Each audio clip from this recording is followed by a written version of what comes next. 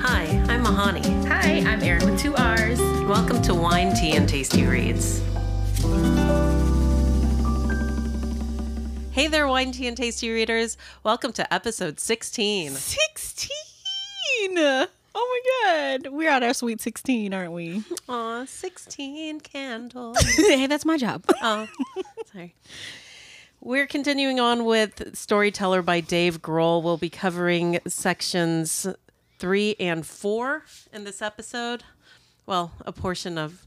We decided to kind of split it up a little bit differently, but if you're at 3 and 4, you should stay with us. That is code for we effed up last week, and so we'll be making those corrections in this episode.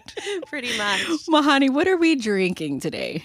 Well, I got a red out of California called Freak Show. It's really fitting for these chapters, don't you think? Yeah, I looked at the title and I was like, this sounds pretty on point. So it's a Michael and David's wine. It's actually not my most favorite sipping wine, but it does have some really interesting notes on it. It's pretty appropriately named. It's different. It's very, very different. And you need to let it sit and open up for a little bit because, it wasn't giving the best nose right away. Right out of the bottle, it was a lot of grape and a lot of alcohol. So make sure you let this guy breathe for a little bit. Do they have Chewbacca in a suit on this? It does kind of look like Chewbacca on a suit. I think it's Chewbacca in a suit. The label certainly is interesting. But It's a freak show. right at the top, you get some tobacco notes. You get that bright cherry hit right after that. And then it just kind of mellows down into a nice oaky finish. It's actually really quite nice with this dill Havarti cheese that I have. So, herby things. I think it's good with maybe like a pork chop. Yeah. And normally I wouldn't pick I don't usually drink wine when I have pork chops, but I would drink this one because I feel like rosemary would go, like if you did rosemary pork chop or lamb or something like that. I think you really need to not sip this one. I think it should go with a dinner. With food. And we're doing kind of not that. It's kind of counterintuitive because you look at the notes and you think, oh, this would go great with something smoky, but actually it really doesn't complement the smokiness. It goes much better with a very herby kind of flavor. I'm definitely going to try this with lamb. And it got the American Winery of the Year. The Michael David Winery got the Winery of the Year in 2020. So, yeah, Michael David's put out some really interesting stuff. Yeah, it's growing on me as I try more things with it, but I just absolutely believe that this goes with a meal. This is not for like sipping or having a girls' night. Yeah. It's very hearty. Yeah, it was the initial tobacco flavor that kind of caught me off guard, but it's, once it smooths out at the end, it does. It kind of grows on you. I was like, church wine, and then it got the tobacco. I was like, just kidding. After we let it open up a little bit, so definitely let it open before you start your imbibing. Is that the word? I don't know. We're going to let that be the word. Let's go ahead and get into the book before I say anything else that's ridiculous.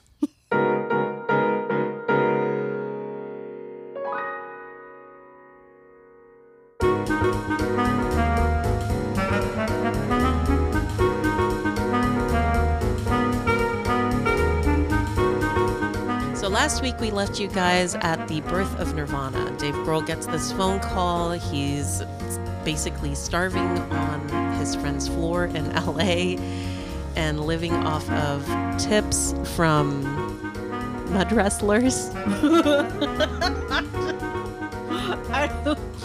and canned beans. Hearing it out loud is just something else because I've been reading it and you've been listening to it. It's really hard to say with a straight face. And then he gets this phone call, hey man, have you ever heard of Nirvana? And everything changed for him. Literally everything. So Dave goes up to Seattle and meets Kurt and Kirst, and he opts to hop on board with Nirvana. And they birth this rock and roll movement that creates an entire genre of music together. Literally. And it's kind of funny because they're sitting here surviving on 3 for $1 corn dogs from the gas station. And I think they call it shit on a roof. They take canned tuna and pepper and mix it together some kind of weird way. And it sounds like actual dog crap. It tastes better, like it tastes like dog crap. That's what it sounds like to me. That's tuna, though. I know, but it's just the way he was describing it. It just sounded appallingly disgusting. And they're being courted by these record company executives that are offering them record contracts for hundreds of thousands of dollars, and then they go back to their shitty apartment with this turtle that Dave wants to kill. Oh God. Because of the tapping. Apparently it likes to tap. I don't know. It was a funny scene happening in my head. Yeah. That's exactly what the visual I got was like, oh, that's his raven. Make the turtle stop tapping. Never more.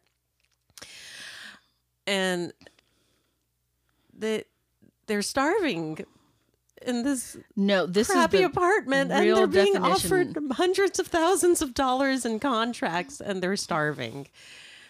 And I honestly have a huge amount of respect for these guys simply because they held out until they found the right guy, because there's a lot of people that just saw that money and realized their situation, and they just knee jerk signed.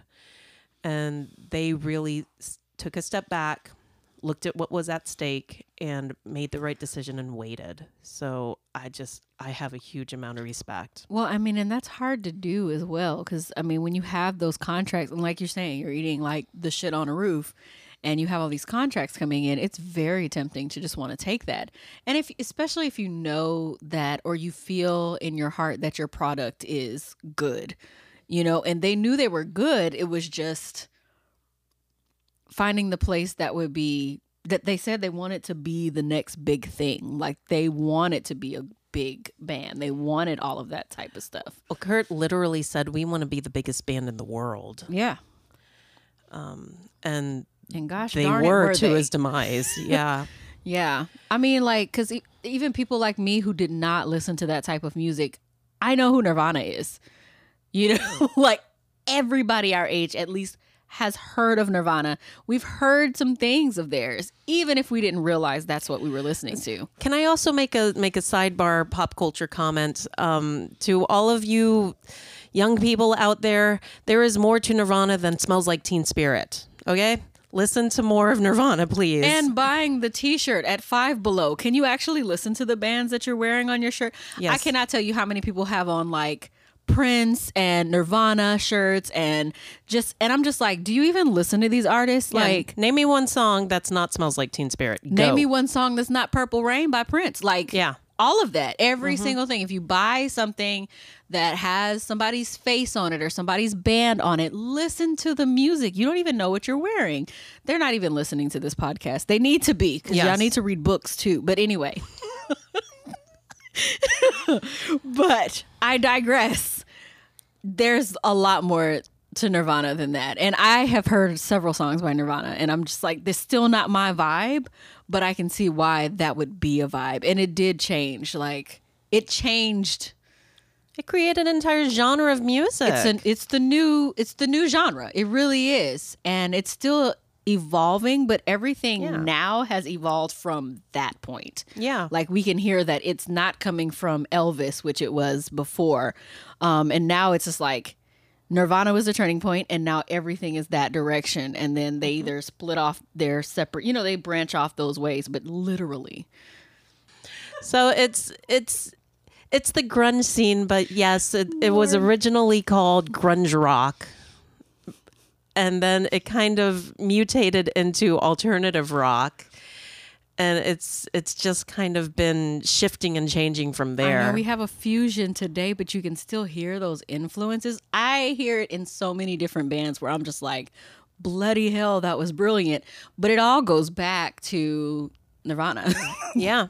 So then we get signed and they start touring and playing these sold out theater shows around the US. And as with anything else, they start experimenting with drugs. I mean, it's just part of what the music scene is, unfortunately. It was actually a lingering part of Hollywood, because remember, in Hollywood, they would write into the contract money for drugs, like for the stars. So it really was just a part of that life, unfortunately. And we hear that it kind of freaked Dave out. He didn't really care to experiment with drugs for fear of ODing or taking the wrong thing and having a bad trip and things like that. But unfortunately, Kurt was not of that same mind. And after their first tour of the US, they took a little hiatus and came back to do SNL together. And Dave noticed a very large shift in Kurt because he had started trying heroin. And it made him nervous. He was concerned about his fragility. And he even said in the book he has trouble watching the video for Nevermind that they filmed shortly thereafter because he doesn't like to see Kurt like that. Mm-hmm. And he saw his friend just transform from this kind-hearted, gentle artist to a drug addict. And it's really kind of sad. Yeah. I mean, I think this is the point where we need to mention that, yeah, drugs are a part of that industry, but at the same time, if you know somebody who needs help, help them get help. Yeah. There's so many programs, guys. Do not let your friend go down that path by themselves.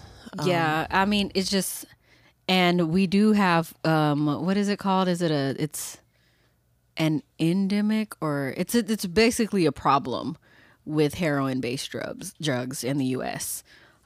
It's pretty bad. So, if you see your friends going down that path, you definitely do whatever you can to try to get them some help. Because it's not worth it. It really isn't worth seeing your loved ones like that if you can help them, if they'll accept the help. Because it does change you. It changes your brain. So then they end up scheduling this tour, this international tour, where they go to Australia, which turns out to be extremely healing for everybody, which is wonderful. They do all kinds of crazy stuff there, surfing and beach going. I mean, Dave speaks so... He speaks very highly of Australia in general. Yeah. This entire book, like in a later part that we'll get to, he was like, this is literally my favorite place. Yeah. You can definitely tell he loves it there. Let's go to Australia. I'm in. Let's do it. Let's go tomorrow. No. Dave, you've talked me into it. I'm going to Australia. Good job. Then they go to Japan. Things get kind of funny. Oh, gosh. What did he say?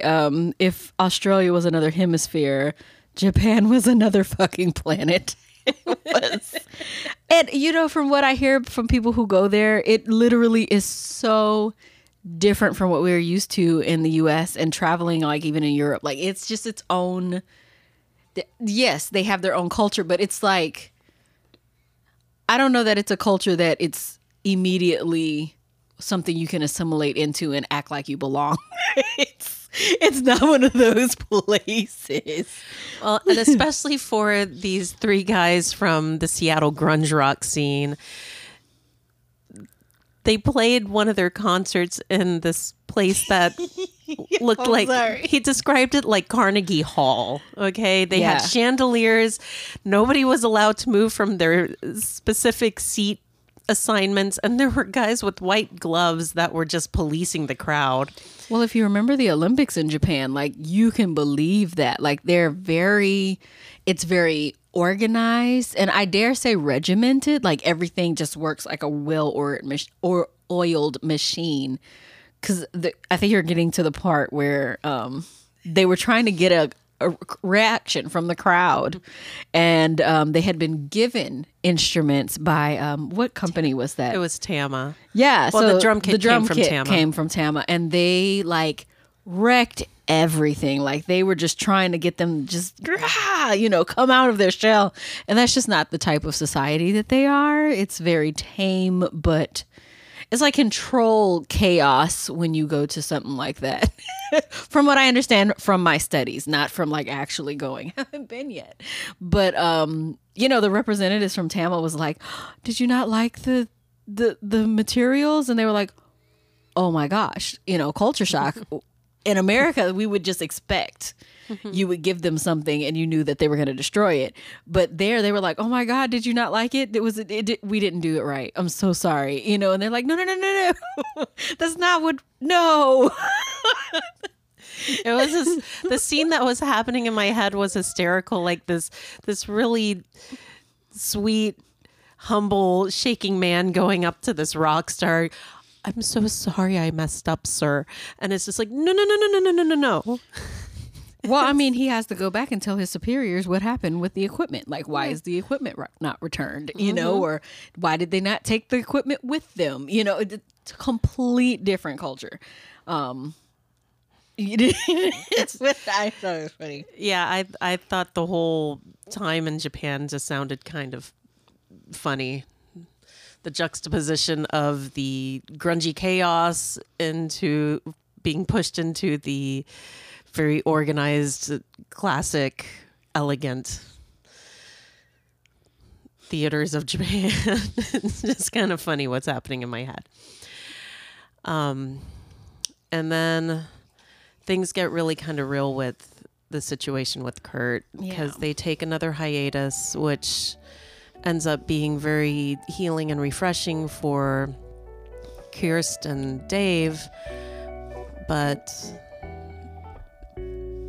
Kurt ends up snowballing and getting himself into a wormhole. But he enrolls himself into rehab and things are looking up, and then all of a sudden he's just gone. And that's how we start the section 3. Yeah, section 3, the moment. So I guess we should stop here and go ahead and get the tea ready. Finish up this wine. Let's just go ahead and get the tea ready, and then we'll come back and start with part 3, titled The Moment. I'll be right back.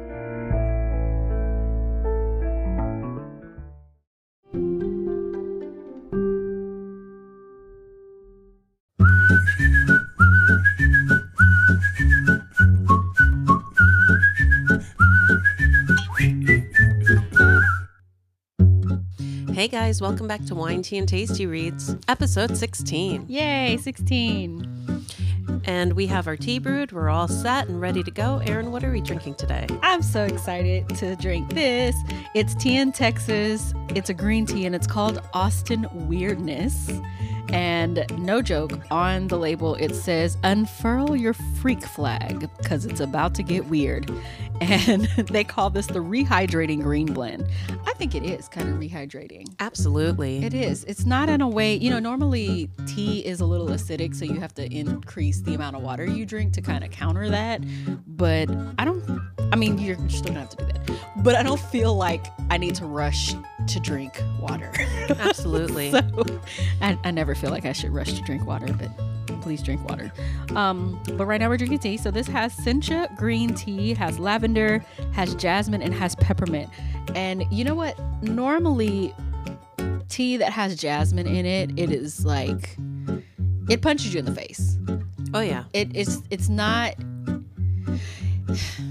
You know, like if you've ever met a jasmine, they're not like sweet flowers and they're just like, oh, whatever you want. No, like if you meet a jasmine, you're about to have to get them whatever it is they need. They're either going to take over or wreak havoc. Like you got to let one of those happen. But the thing with this one, the Austin Weirdness, the weird thing about Austin Weirdness is that the lavender kind of ties everything together. So the jasmine doesn't punch you in the face. The peppermint is not like, hello, I am mint. You know, like these are all like very specific types of green tea that have come together harmoniously, and I think it's the lavender. I really do. To make the perfect blend. So it's funny that you mentioned I didn't realize that there was jasmine in this tea until you said it, and suddenly I'm realizing that is jasmine that I'm tasting, because the lavender changes it, as well as the mint. The mint kind of smooths everything out, because you're right. Usually jasmine and mint are just like, I am here. Drink me, taste me, feel me, smell me. You know? And Feel me, smell me. That was great. That was great. But here it's just like, yes, there is indeed jasmine and also mint. Well, and I remember when I first tried this, I said, you know what, like, it's really weird. I can't even pick everything in it. And I hadn't read the ingredients. I purposely didn't, because I just wanted to taste it and feel it and smell it.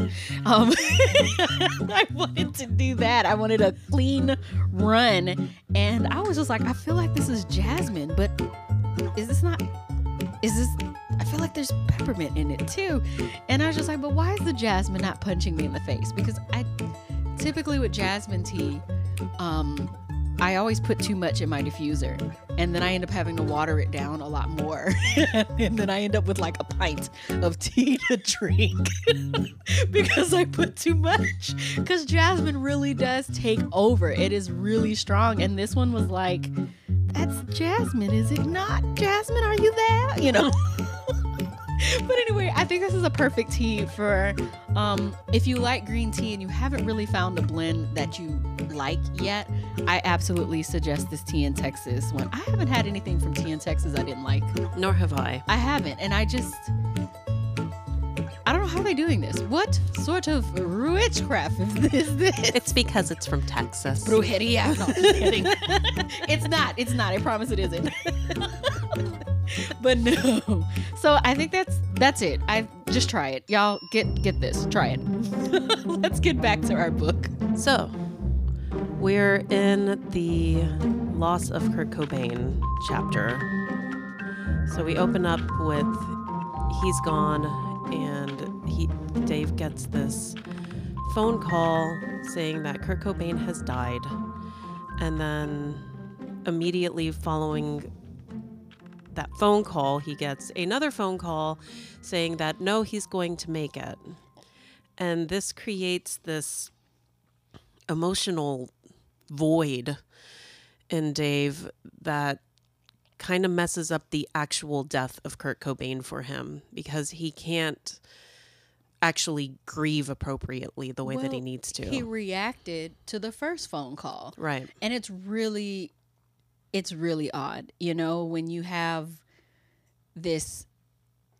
It reminded me of, like, I had gotten a phone call. I remember when my grandmother had passed away, and the first phone call was that, okay, she's in a coma, but she's stable. And we're like, all right, you know, and that was our emotional reaction.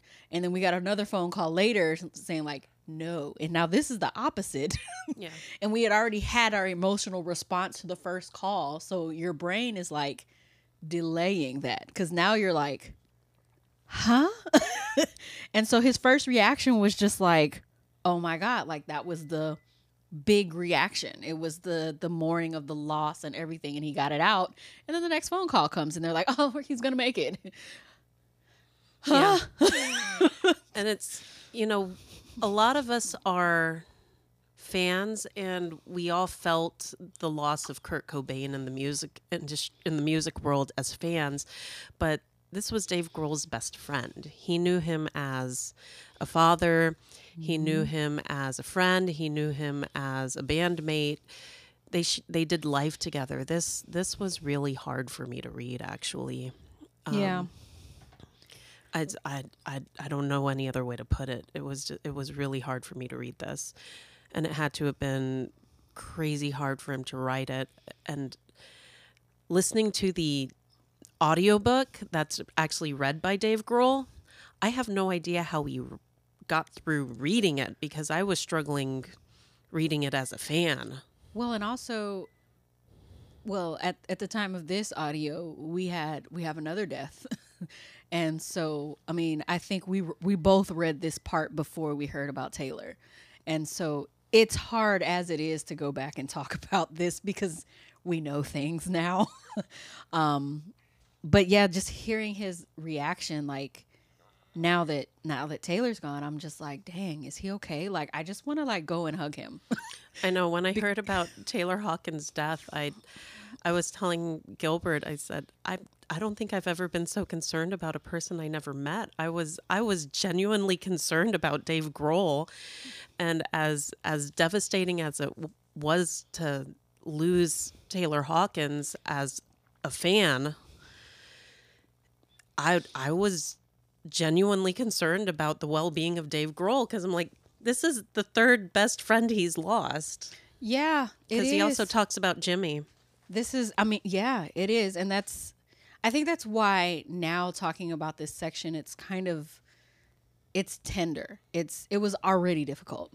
it was already something hard, and because I think people really can relate to this section of losing someone that they really care about and like having to go through those steps of like knowing that you got to figure out how to live without them. Yeah, that whole my life became a series of firsts. Mm-hmm.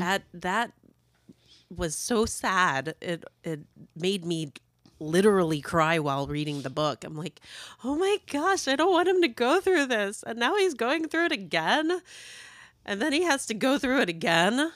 It's awful. It is. I mean, both of us have lost somebody very close to us, you know? And so it was, and when you think back on that, you're just like, yeah, it was a series at first. I know one of the things I always had to do was do something. And it would be like the day I got the news, I knew that I needed to do something. I needed to go do something. Because sitting there was just, it's hard because you start thinking about, now I have to do this without them. Now I have to do this without them, you know, and it's just like a list of things that you have to do now without them. And that's hard. And the worst part about all of it was that Dave had put away all of his instruments.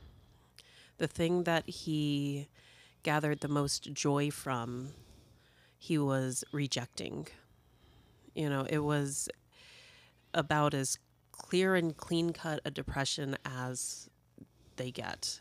Mm-hmm. And then he tried to run away to a place where he felt emotionally freed in the past, and Kurt Cobain followed him even there when he saw that rocker kid with the Kurt Cobain shirt on, and it was just I can't imagine having to grieve in the way that he had to grieve for a friend that was that close, and all you see is his face on these strangers. Yeah, I think he said the quote that he wrote in his book, it says, "These deaths still resonate like a long echo throughout my life, and not a day goes by when I don't think of Kurt and Jimmy." So when I read that, I was just like, a long echo. God damn, like it really is. Then he gets this crazy phone call that kind of forces him out of this stupor, for lack of a better phrase, from Tom Petty's, one of Tom Petty's producers. Is that correct? Mm. Yeah. No, Tom Petty called his manager. Oh, yes. Well, an associate of his manager, I guess. Yeah, so he gets this phone call inviting him to be a heartbreaker for the evening with Tom Petty for SNL, and he goes in and he's recording and has this crazy experience with rock royalty that probably would have made any other rocker piss themselves of sheer joy. 'Cause I'm pretty sure Gil probably would have lost it. So he gets this opportunity to be a heartbreaker for the night, and then they offer him a permanent gig. And Dave Grohl has the cojones not only to say, let me think about it, because I don't know a lot of people that wouldn't just be like, oh my God, yes, yes, Well, I don't yes. think it was the cojones. He has imposter syndrome. I'm actually in awe that this book exists. Because Dave Grohl has imposter syndrome, and we'll get into that later in the book, but like he's just like, why me? Like, why would I? Because you're freaking awesome. Like, that's why. Well, and this is why that's so laughable, because he just got done recording almost the entirety of the first Foo Fighters album by himself with the leftover tape from his friend's production jobs. It's like, is there any tape at the end of the reel? And he goes in and he's flying from instrument to instrument and just overlaying the tape, and it turns into the first Foo Fighters album. It's hysterical for him to be sitting there going, but I'm me. It's like, yeah, you are. Gosh, I'm just saying. That's why I was like, no, I think imposter syndrome is very real. Yeah, I'm pretty sure somebody forced him to write this book. It had to have been either Mama Grohl or It was like, dude, you should write a book. What? Why? Yeah, or maybe it was the entire team of Mama Grohl and his wife and the children and maybe a few other people. They probably forced it out of him. I'm glad it exists. Yes, whoever it was, thank you, because we very much enjoyed it. So he turns down Tom Petty, which is impressive. And he decides that he wants to do this project that he's lovingly carrying back from the tape copying place that he's only planning to pass out to friends and family and people that he cares about, and doesn't expect it to go any further. And then he makes a whole nother band called the Foo Fighters, which... for all of us Foo fans out there, we're very grateful for that, Dave. Well, he did end up playing with Tom Petty eventually. Yes, he did the SNL show. Yeah. And he just opted to not be their permanent touring drummer. Yeah. And decided to do this Foo Fighters project. Well, can I go back to the Tom Petty thing, because I think every musician gets to a point in their life where they play with somebody that's bigger than them and has command of the room. And this scene where the camera had to be a certain way, and they were like, "Oh, can you move your drum set this way, or can you move this one part of your drum set this way, like a few inches?" And he's going to be like, "Yeah," and then he was like, "No, that won't work, because if I move it like that, then I won't be able to do this."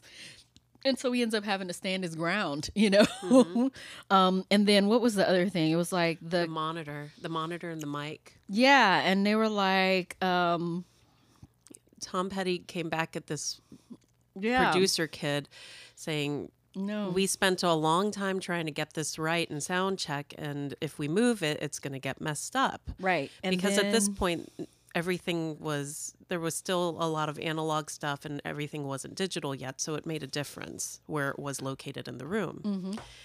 And then Tom Petty kind of shrugs his shoulders and said, "Do what you want, dude." He moved it over, and there was this horrible feedback. Oh gosh, it's just, you could hear it. Like, I heard it in my heart. Yeah, that's it. That you can't don't move it. You don't move this. You don't move the musician setup. After that, after they do sound check, if you want a camera there, you're gonna have to find another camera that sits there. Yeah, you have to figure it out. Yeah, because it's not the band's job to move. And now we know why, and that whoever that was knows why. Yeah, and it's what was great about it was, even Dave said it wasn't a shaming, and it wasn't a lecture. It was just this, you fucked up. And he wanted to make sure he knew that he fucked up. So he goes, "No, I want you to tell me what I told you." And made him repeat back, and then made him move it back. Yeah, he's like, "That's right. Now put it back." Yes. I read that. I was just like, yep, that's what happens. Tom Petty is a badass. Right, because he could have raised hell before it happened. He was like, "No, I'm going to let them Yeah. I'm gonna let them F it up so they can see that they need to put it back. Tom Petty the badass. Dave opts to not be a heartbreaker and decides to be a Foo Fighter. And then we just kind of skip through a bunch of stuff and end up with this whole dysfunctional period of the Foo Fighters before Taylor joins the band. And the original drummer for the Foo Fighters got kind of bent out of shape because Dave actually went in and re-recorded his drum parts because they weren't the way that he wanted it. And people were coming in and out of the project left and right. And the guy that he started this all with, which he's still in the band, Nate, calls him one day while they're on a little hiatus saying, I'm not sure I want to do this anymore. And Dave loses his temper, hangs up the phone. And as far as he was concerned, that was the end of the Foo Fighters. And Nate calls him the very next morning. Oh, Dave continues on to get blackout drunk, yes? I think so. Yeah. And so while he's sleeping it off, his mother lightly taps on the door and says, Dave, sweet, Nate's on the phone. And so they have this like bro love moment where Nate says, I had a temporary lapse of judgment, man. I'm so sorry. And all is left in the past. And we skip ahead to Taylor joining the band, and they take this crazy cross country thing. Yeah, bro road trip from California to Virginia with a mile detour to Dallas. Oh yeah, because the who was it? Pantera. Yes. Pantera has their own strip club in Dallas. Like I read that and I was just like, of course they do. That makes sense. Yeah, of course they do. It's like that makes sense. Yeah. So they met Pantera at this Oz Fest that Dave did not understand why they were even there. He was carrying on about seeing these guys in board shorts and sunglasses, and he thought that they were nocturnal creatures. It's a very funny section in the book. And they got to party with Pantera, so they said, anytime you're in Dallas, come to our strip club. So they take this 200-mile detour to go to Dallas, because if y'all are aware of how the U.S. is situated, L.A. is not anywhere in the vicinity of I don't even remember like what I was just like, how would you even do that? It's not on the way. I have GPS open like right now, and I'm just like, I don't even know how they would do this, because you have to go further south. You could take 10 all the way from Houston to LA. Yeah, and if you go to Dallas, I mean, you can take, what is this? Is this 20? It's 40. But even if you take 40 all the way over, you still have to, you end up in Oklahoma City or Tulsa or something, and you'd have to go south to Dallas. Like, it's a huge detour, a huge one. Yeah, it's arguably a separate road trip to do this Dallas thing.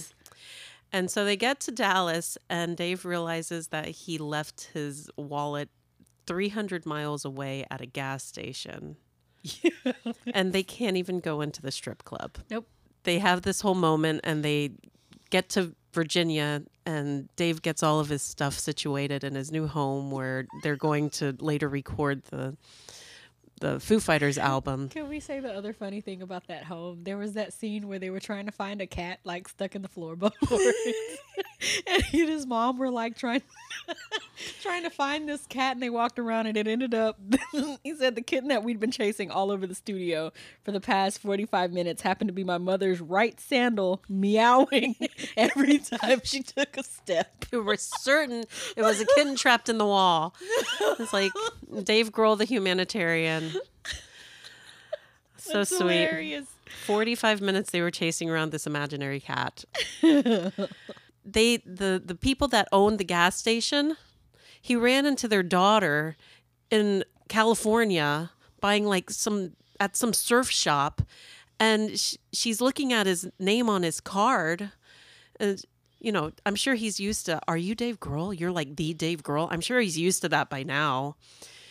And she's saying, "My parents still have your wallet," and wherever the hell he was, wherever. It was like Barstow or something. Yeah, Barstow. And it's they still have it if you want it. And apparently they mailed it back to him. Everything in his life is completely insane. It's like he's stumbling through a comic book novel. No, it is. It's just a series of interesting events Uh-huh. that don't get watered down at all. Like, it's just like, boom, there it is. And then we get to this is what I wanted section. We see a lot of things just really come full circle for Dave. Yeah, this is where he mentions, his wife and getting his wife being pregnant, and him dealing with having a girl. He's gonna have a daughter, and I'm gonna be a girl dad. Right, another girl. What does he have? 3 girls? 3 girls. Yeah, yep. He's a girl dad. He's like big time. And it's getting with that and thinking that, traditionally thinking like, okay, if I have a boy, he's going to like things that I like. And I talk to them, and it ended up being his girls, when Violet was born. This is the one that he describes as his mini-me. Yeah. And she was crying, and then he said, "Hey, Violet, it's Dad." And she immediately stopped screaming, her eyes locked with mine. She recognized my voice. We stared at each other in silence, our first introduction, and I smiled and talked to her as if I had known her my whole life. And I'm happy to say that still to this day, when we lock eyes, it's the same feeling. I know. And you can just, reading through this whole entire chapter, it's just like, I love Dave Grohl. Like, I love him. I do. Jordan's the luckiest woman in the world. And it's this whole section just reads like a sweet little love letter to his family. I loved it. It was so nice, especially after that chapter that was so hard to read a couple chapters ago about Kurt and Jimmy. But I think that's a good place to kind of wrap. Yeah, I think so. I guess, next week we're going to go ahead and finish it up? Yeah, we're going to close out the book and close out our season. Yeah, this will be it. Yay, season 1. So we'll do that little mini celebration. Absolutely. Let's go ahead and do our shout out. So shout out to our boys, Matt and Frank over at Sugarland Specs. You guys never give me a bad bottle. So shout out to our winemakers, Michael and David, for our freak show. Great bottle, guys. And I want to say a big thank you to Anita at Tea in Texas for this green tea Austin weirdness. So far, I haven't had a bad blend from this place. So check them out at teaintexas.com, or you can find their link in our show notes. Cheers until next time. And remember, don't waste your time drinking bad wine. Don't oversteep your tea, and join us next week on Wine, Tea, and Tasty Reads, a Giro music production. Don't forget to subscribe, rate, and review Wine, Tea, and Tasty Reads wherever you get your podcasts. And make sure to follow us on Instagram at Wine, Tea, Tasty Reads for fun extras and links to our bonus content.